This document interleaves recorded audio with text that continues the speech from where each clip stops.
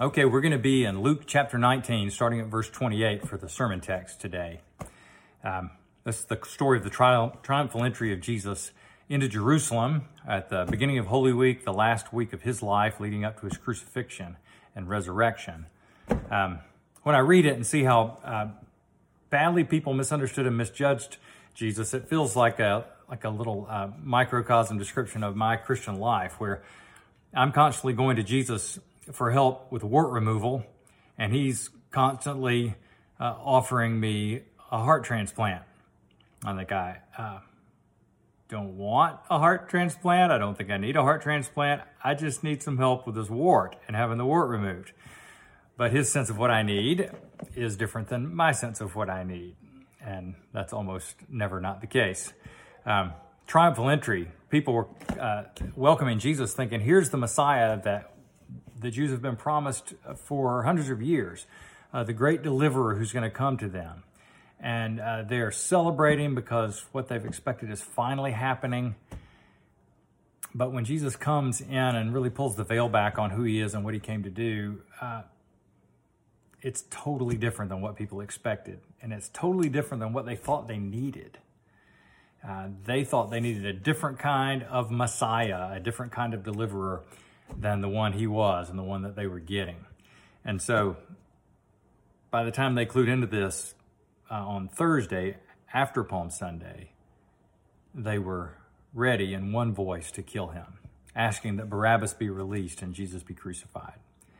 When they figured out what he thought they needed, the kind of help they needed, the kind of mess that they were in their lives, they were so offended that they wanted to kill him. I don't know if you're ever so offended that you find Jesus this provocative and this repulsive or not, but we're not different than the people in Israel on Palm Sunday and Maundy Thursday. There were people like us who figured out what Jesus was saying was tremendously challenging and tremendously difficult and tremendously offensive when we listen to it well, because what he says we really need is different than what we think we really need. And so that's what we're going to think about today. It's not exactly a comfort in the time of coronavirus sermon, but it's a Holy Week sermon, and even if we have to do it virtually, we're doing Holy Week. So let me pray for us, and then we'll read the scripture. Father, thank you that you didn't leave us to speculate about you, but you've revealed yourself in your Son and through your word. And we pray that you would send your Holy Spirit to help us as we listen today and think about what you said, that you would open our hearts and minds to you, and that you would let us see our need of Jesus and feel the beauty of your provision of Jesus for us. So come and help us, we pray, in Jesus' name. Amen. Okay, read with me beginning at verse 28 of Luke 19. It says, "And when he had said these things, he went on ahead, going up to Jerusalem. When he drew near to Bethpage and Bethany at the mount that is called Olivet, he sent two of his disciples, saying, 'Go into the village in front of you, where on entering you will find a colt tied, on which no one has ever yet sat. Untie it and bring it here. If anyone asks you, why are you untying it? You shall say this, the Lord has need of it.' So those who were sent went away and found it just as he had told them. And as they were untying the colt, its owner said to them, 'Why are you untying the colt?' And they said, 'The Lord has need of it.' They brought it to Jesus, and throwing their cloaks on the colt, they sat Jesus on it. And as he rode along, they spread their cloaks on the road. And as he was drawing near, already on the way down the Mount of Olives, the whole multitude of his disciples began to rejoice and praise God with a loud voice for all the mighty works they had seen, saying, 'Blessed is the King who comes in the name of the Lord, peace in heaven and glory in the highest.' And some of the Pharisees in the crowd said to him, 'Teacher, rebuke your disciples.' And he answered, 'I tell you, if these were silent, the stones would cry out.' And when he drew near and saw the city, he wept over it, saying, 'Would that you, even you, had known on this day the things that make for peace, but now they're hidden from your eyes. For the days will come upon you when your enemies will set up a barricade around you and surround you and hem you in on every side, and tear you down to the ground, you and your children within you. And they will not leave one stone upon another in you, because you did not know the time of your visitation. And he entered the temple, and he began to drive out those who sold, saying to them, It is written, My house shall be a house of prayer, but you have made it a den of robbers. And he was teaching daily in the temple. The chief priests and the scribes and the principal men of the people were seeking to destroy him, but they did not find anything they could do, for all the people were hanging on his words. And this is the gospel of Jesus Christ. It's absolutely true, and it's given to us because he loves us. I saw a cartoon showing a pastor at the front door of the church greeting people as they left, which apparently is what good pastors do. And so there's a woman shaking the pastor's hand, and she says, I had a wonderful visit, Pastor, and may I say that I found your church every bit as relevant, inspirational, meaningful, caring, and fun as your flyer promised it would be. That's pretty good. I don't know if you get church flyers. When I lived in Georgia, I used to get church flyer advertisements all the time in the mail. And usually I'd find something smug to criticize in them and then start to wonder, well, what would you put down if you were supposed to be a marketer for the Christian church, this kind of a religion? What can you say to try to sell the Christian faith to people? Because the message is pretty pointed and difficult when you face it seriously. I mean, kind of the best you could probably do is a bait and switch arrangement where you say, hey, come to our church and we'll be fun and we'll be inspirational and there'll be a fun place for your kids and things. And then when you show up, we tell you that you're so morally and spiritually broken that you need the death of the Holy Son of God to reconcile you to God. But you sure couldn't put that on the flyer and expect people to come. You know, what would you say? Are you tired of your lifelong war with God and looking for a solution? Are you feeling morally bankrupt? Well, have we got a church for you? Yeah. Pity the marketers, right? What are you supposed to say to try to pitch the Christian faith? You got people browsing the internet looking for wart removal tips, and you're trying to sell them on how nice your heart transplant facilities are. You say our rooms are well decorated, our nurses are very nice, and if someone hears that, what are they going to say? They're going to say, well, good for you if you need a heart transplant. If I were ever to find myself in that situation, I might try to remember this and look you up, but all I need is a wart removal. So good for you, but I'm not interested. I don't know how you sell that. We live in a strange time, though, with people's perceptions and understanding of Jesus, because I think the thing I run into most often with friends who aren't Christians is that they feel an indifference to Christianity and to Jesus Christ. And they feel that the faith doesn't connect their lives in any way that's meaningful to them or needful for them. And it's so different from the reaction people had when they actually met Jesus and heard what he was saying. I mean, people would be astounded by his teaching, bewildered by what they saw. People would leave their jobs immediately to go follow him in some cases because his message was so compelling. And more often than not, people would hear his message and absolutely want him dead. They would want to kill him because of what he has said about them and to them. And so you never really run into the issue of a lot of indifference in people's reaction to Jesus. They feel very provoked by him, and you wonder why. How have we communicated what the Christian faith is if people respond with a vague indifference about who he is and what he came to do? When they clue in to what he's saying about them, their response almost in one voice is, how dare you?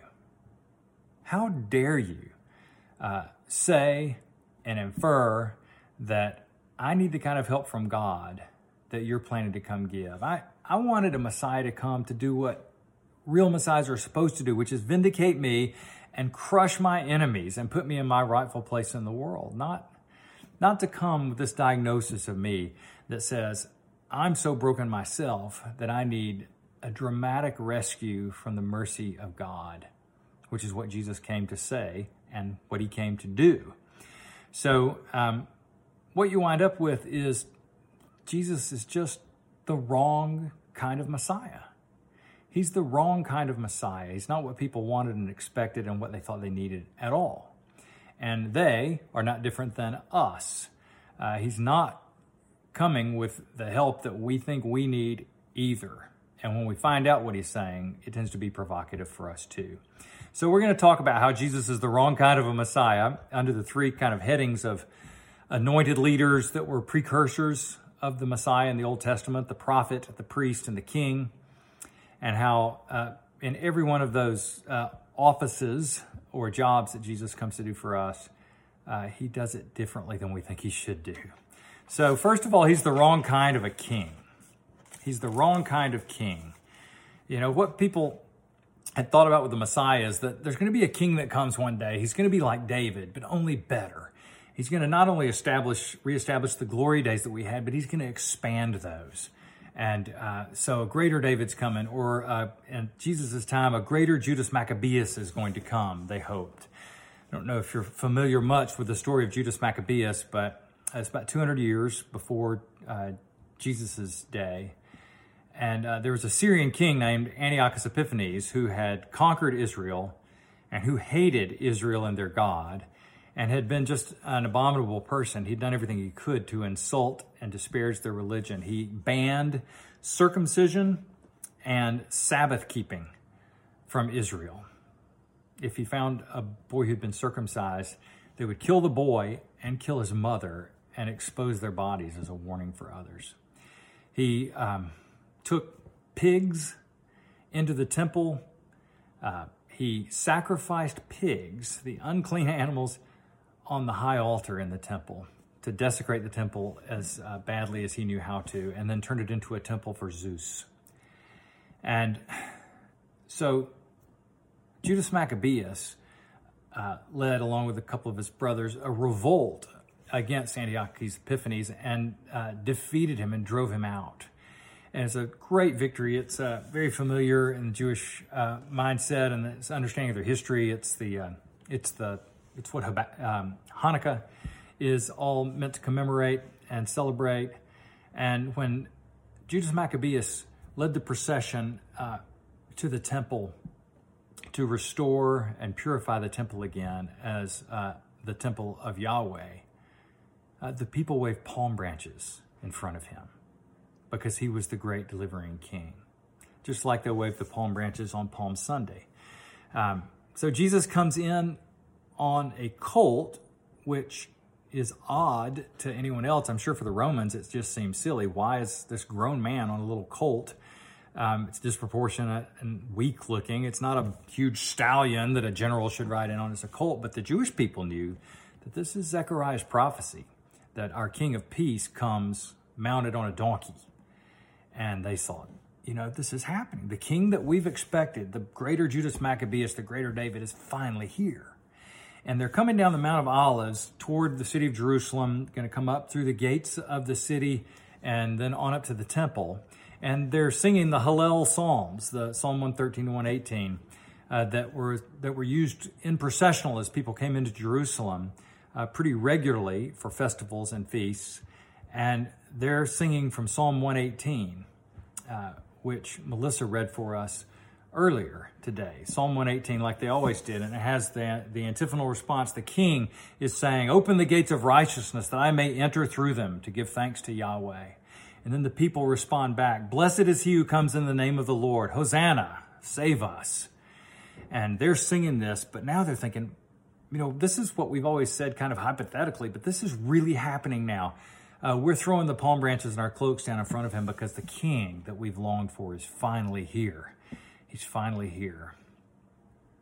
The thing they didn't seem to notice at the time was in between the king's call to open the gates of righteousness and the people's response of "Blessed is he who comes in the name of the Lord," is the verse that says, "The stone that the builders rejected has become the cornerstone." And Jesus understands this, that he is the stone the builders have rejected. And so in the midst of everyone else's triumph, he is crying while they cheer, weeping over Jerusalem because of the judgment that's coming upon her. So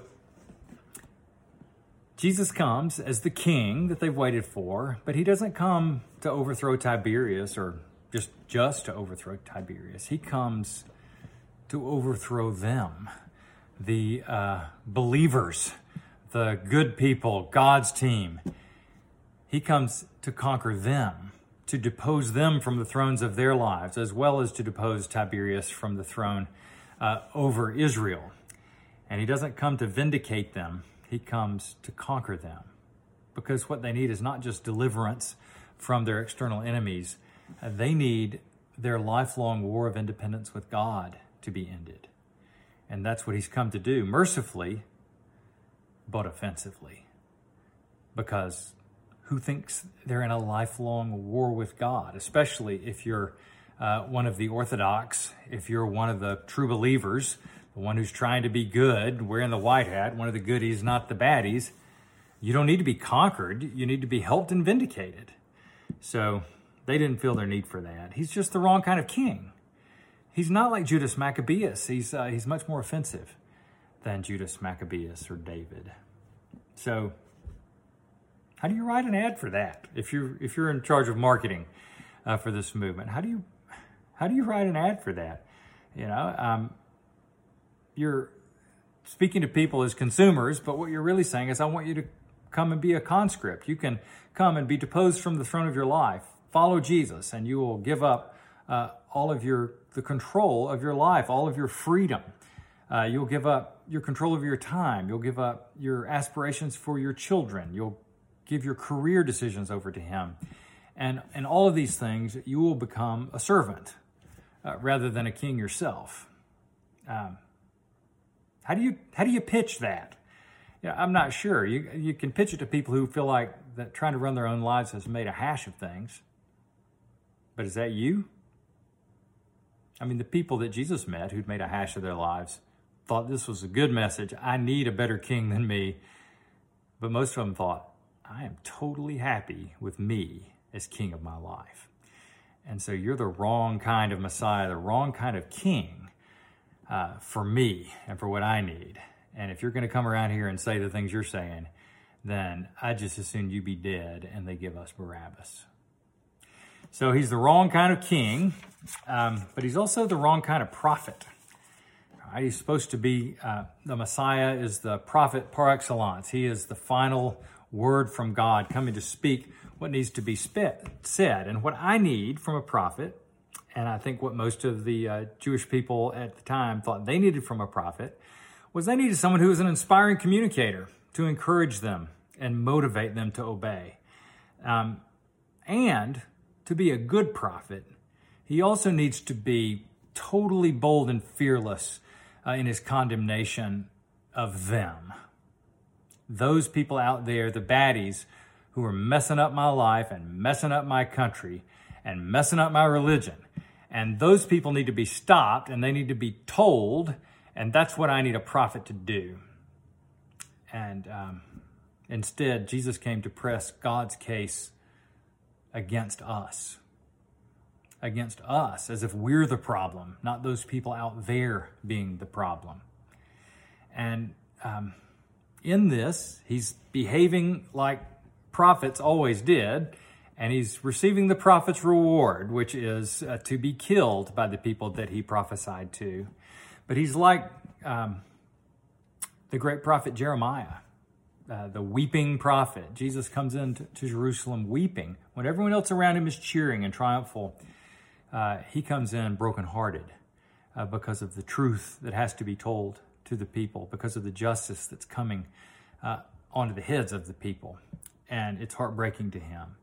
But he's, like Jeremiah, unwilling to, as Jeremiah said, heal the wounds of my people lightly, saying to them, peace, peace, when there is no peace. And Jesus is unwilling to say peace, peace, when there is no peace, but is willing to tell the hard truth to the people that he's coming to rescue. This is part of what's so beautiful about Jesus is in him, truth and tears always go together. Always go together. There's no gloating judgment. There's no indifferent or callous, capricious judgment. But the message of judgment comes through tears. That's a lesson for us in itself. I know a lot of you are concerned about issues of social justice and eager to right wrongs that you see societally around you and in people's lives around you. But justice ministry for a Christian always involves tears. It always involves tears because we know our own complicity in injustice, and it involves tears because we recognize ourselves in oppressors. We recognize ourselves in perpetrators. And so when we speak the truth, even when it's hard truth and needful truth, it has to come through tears if it's going to be a Christian prophetic voice. I feel like our political conversations have done a tremendous amount of damage to Jesus' reputation in the world because of this. Because when people hear the church speaking prophetically, they don't see any tears. They just hear condemnation, and they hear judgment, and they hear self-righteousness. To speak as a true prophet for Jesus is to speak through tears. So,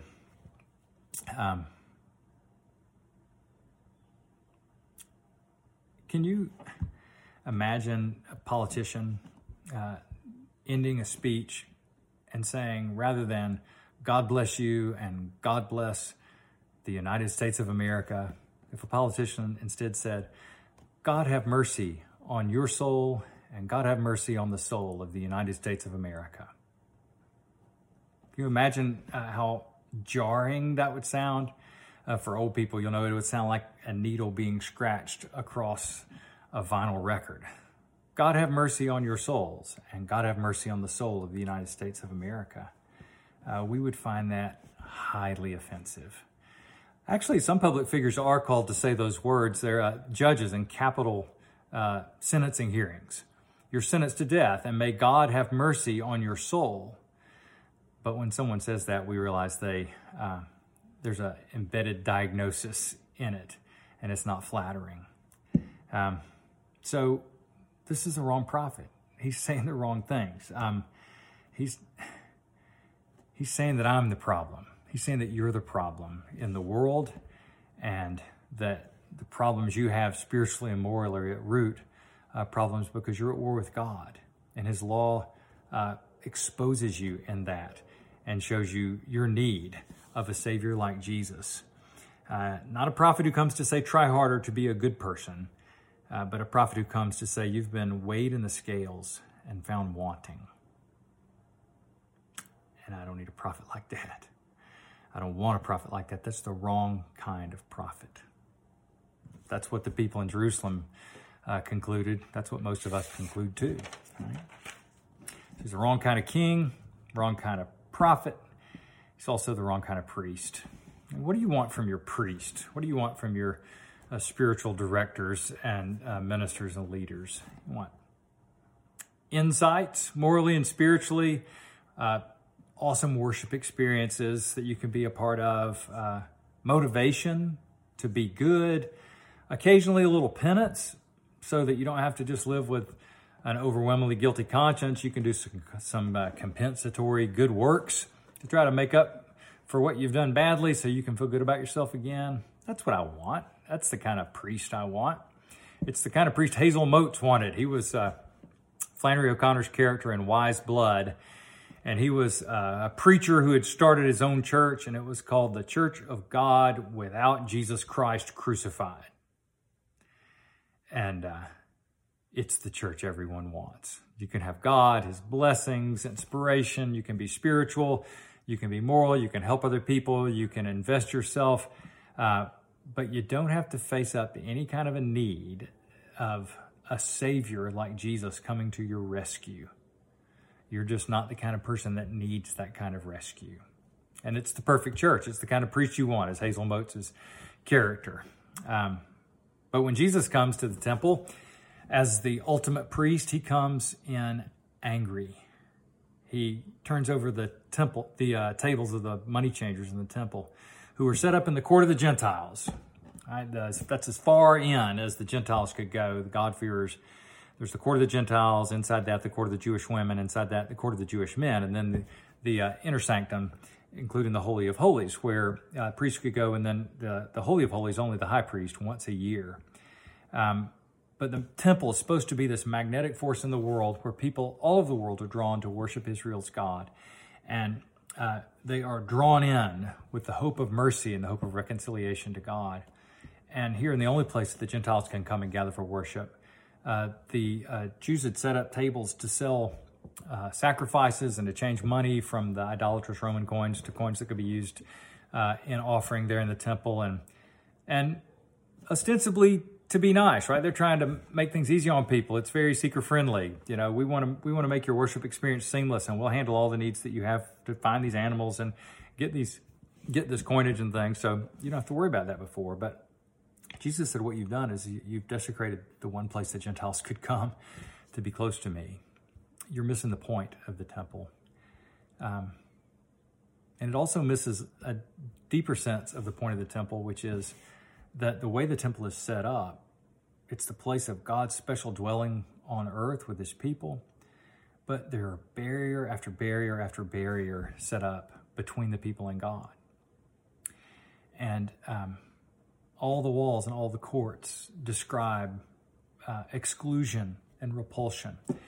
The blood running in rivers from all the thousands of sacrifices represents to the people their need of propitiation, someone to suffer in their place, to bear their penalty, to take what they've deserved. And even with all of the sacrifices at the Passover, it's not enough. All of these things were pointing toward Jesus, who is going to be the ultimate temple, the dwelling of God with men. He became flesh and made his tabernacle among us. He is God with us. And access to God comes because Jesus is not only the priest, but he's the sacrifice. He's finally a worthy sacrifice, finally someone whose death could be in our stead a substantial and effective removal of our guilt. And Jesus knows this as he comes in. In Psalm 118, one of the things the worshipers sing as they're singing the Hallel coming up to the temple is, bind the festal sacrifice to the horns of the altar. And Jesus knows as he's coming into Jerusalem and hearing this sung, that he is the sacrifice that's going to be bound to the horns of the altar. He is the true Passover lamb whose death enables God's avenging angel to pass over our door, just like in the Exodus from Egypt at the original Passover. So what Jesus is saying is, I'm the true temple. Everyone can come into the presence of God, into the Holy of Holies, can be in relationship with me directly, but only through me. Only through me. Otherwise, all the exclusions are there to protect you from waltzing into the presence of a God whose presence you cannot possibly endure. Only through Jesus are we able to come with confidence and boldness before God and to come safely. It's not safe at all to go into the presence of God without this Messiah and mediator making the way for us. And the temple represents all this. And Jesus says, you've misunderstood this. You've missed the point of it. The point of it is me. I'm a priest who's coming not just to inspire you, but I'm coming to die for you because that's what's required for you to be in a relationship with God. And of course, everyone says, well, that's not the kind of help I need. I have warts and you're offering me a heart transplant and you're the wrong kind of priest for me. I don't need that kind of a priest. I'd rather have one that encourages me and motivates me and somewhat flatters me. So he's the wrong kind of priest. When you think about the popular notion of who Jesus is, the way people respond to him, it's like everybody just likes him. You know, he's like some off-brand Gandhi. figure. He's just a nice person who went around talking about peace and was misunderstood terribly. I mean, I don't misunderstand him, but people misunderstood him, and therefore they killed him. He's basically just a more religious Mr. Rogers, and he's trying to tell everybody to be nice and to feel love. And if that was true, why would they kill him? Why would they kill him?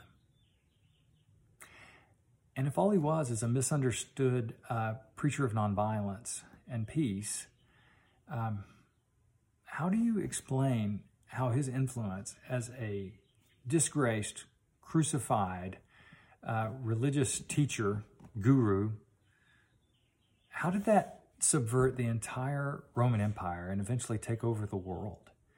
How does that compel the faith of the nations that has compelled the nice Jesus who just tried to encourage other people to be nice too, doesn't account for the influence that his life has had in the world. He didn't just come to try to encourage us to be a little bit better people and to fly right and straighten up.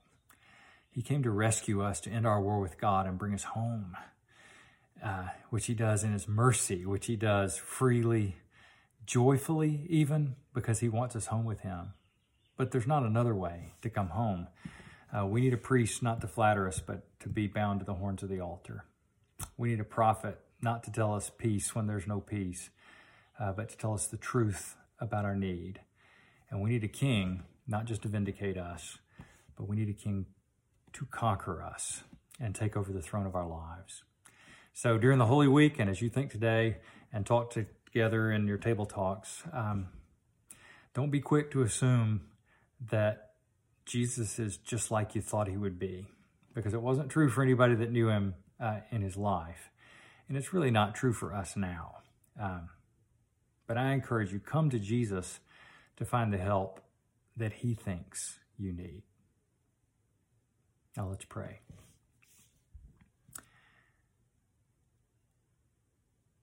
Father, we feel like we know enough to embrace Jesus as he's really presented. And yet we know enough too to know that every objection people had to him during the original Holy Week, we have too. And we pray that you would let us not only see Jesus for who he is, but let us feel our need of him, and that you would let us run to him and cling to him for mercy and deliverance like he offers. We thank you that he endured what he endured for our sakes, and did it with joy and love for us, which is very hard for us to comprehend. But we pray that you would draw us close to you and knit our hearts to you through Jesus, and we pray in his name. Amen.